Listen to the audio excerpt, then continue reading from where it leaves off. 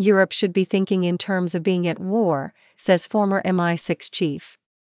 Europe should be thinking in terms of being at war, and the UK needs to do more to prepare its military to be combat ready, the former head of MI6 has said.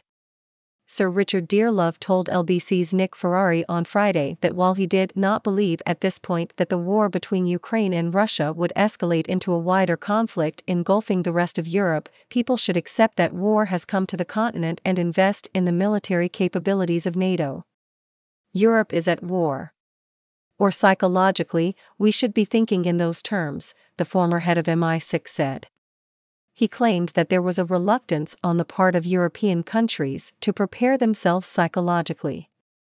To not just be sympathetic towards Ukraine, but to be able to support Ukraine materially and in a more direct, organized, and focused manner than is happening at the moment.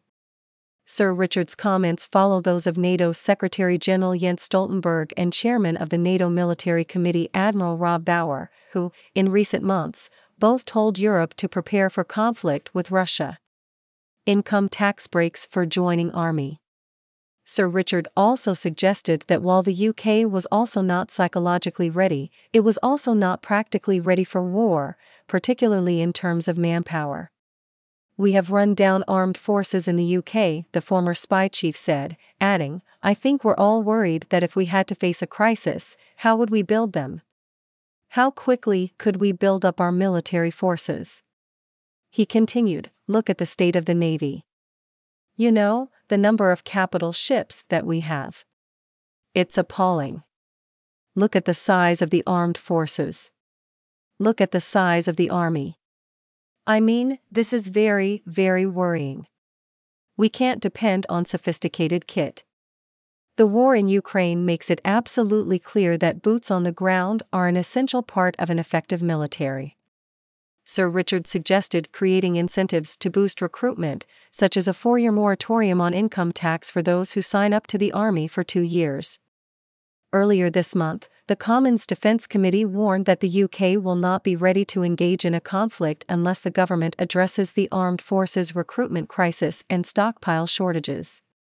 The government risks being unable to build true warfighting and strategic readiness because of the sheer pace of operations, which could threaten the security of the UK, the report said. Nuclear saber rattling.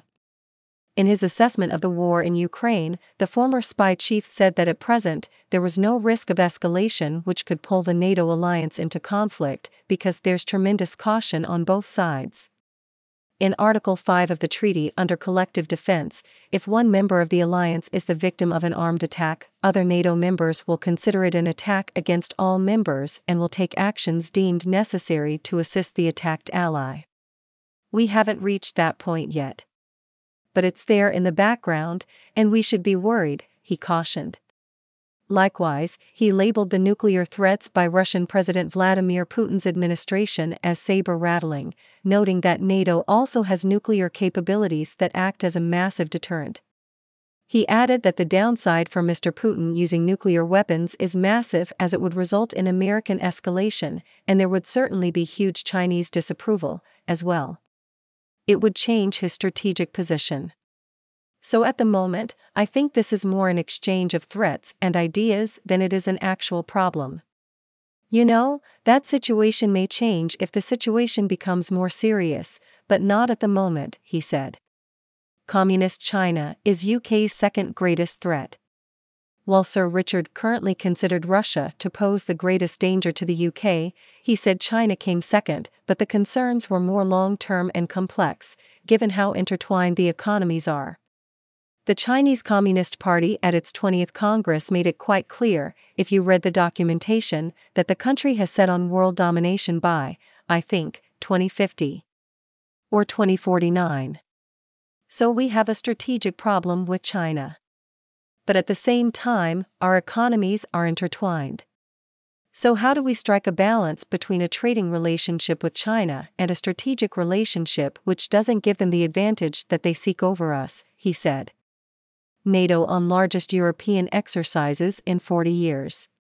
Earlier this month, the UK's 7 Light Mechanized Brigade, also known as the Desert Rats, traveled to Poland to take part in Steadfast Defender, NATO's largest European exercise since the Cold War. Steadfast Defender, which commenced in January and will end on May 31, is what NATO calls a significant display of military prowess, which allows the defense union to showcase transatlantic unity, strength, and determination in the face of evolving security challenges. Approximately 90,000 troops from all 31 NATO allies and partner Sweden are engaged in operations spanning a dozen European countries in multi-domain exercises across land, air, sea, cyber, and space.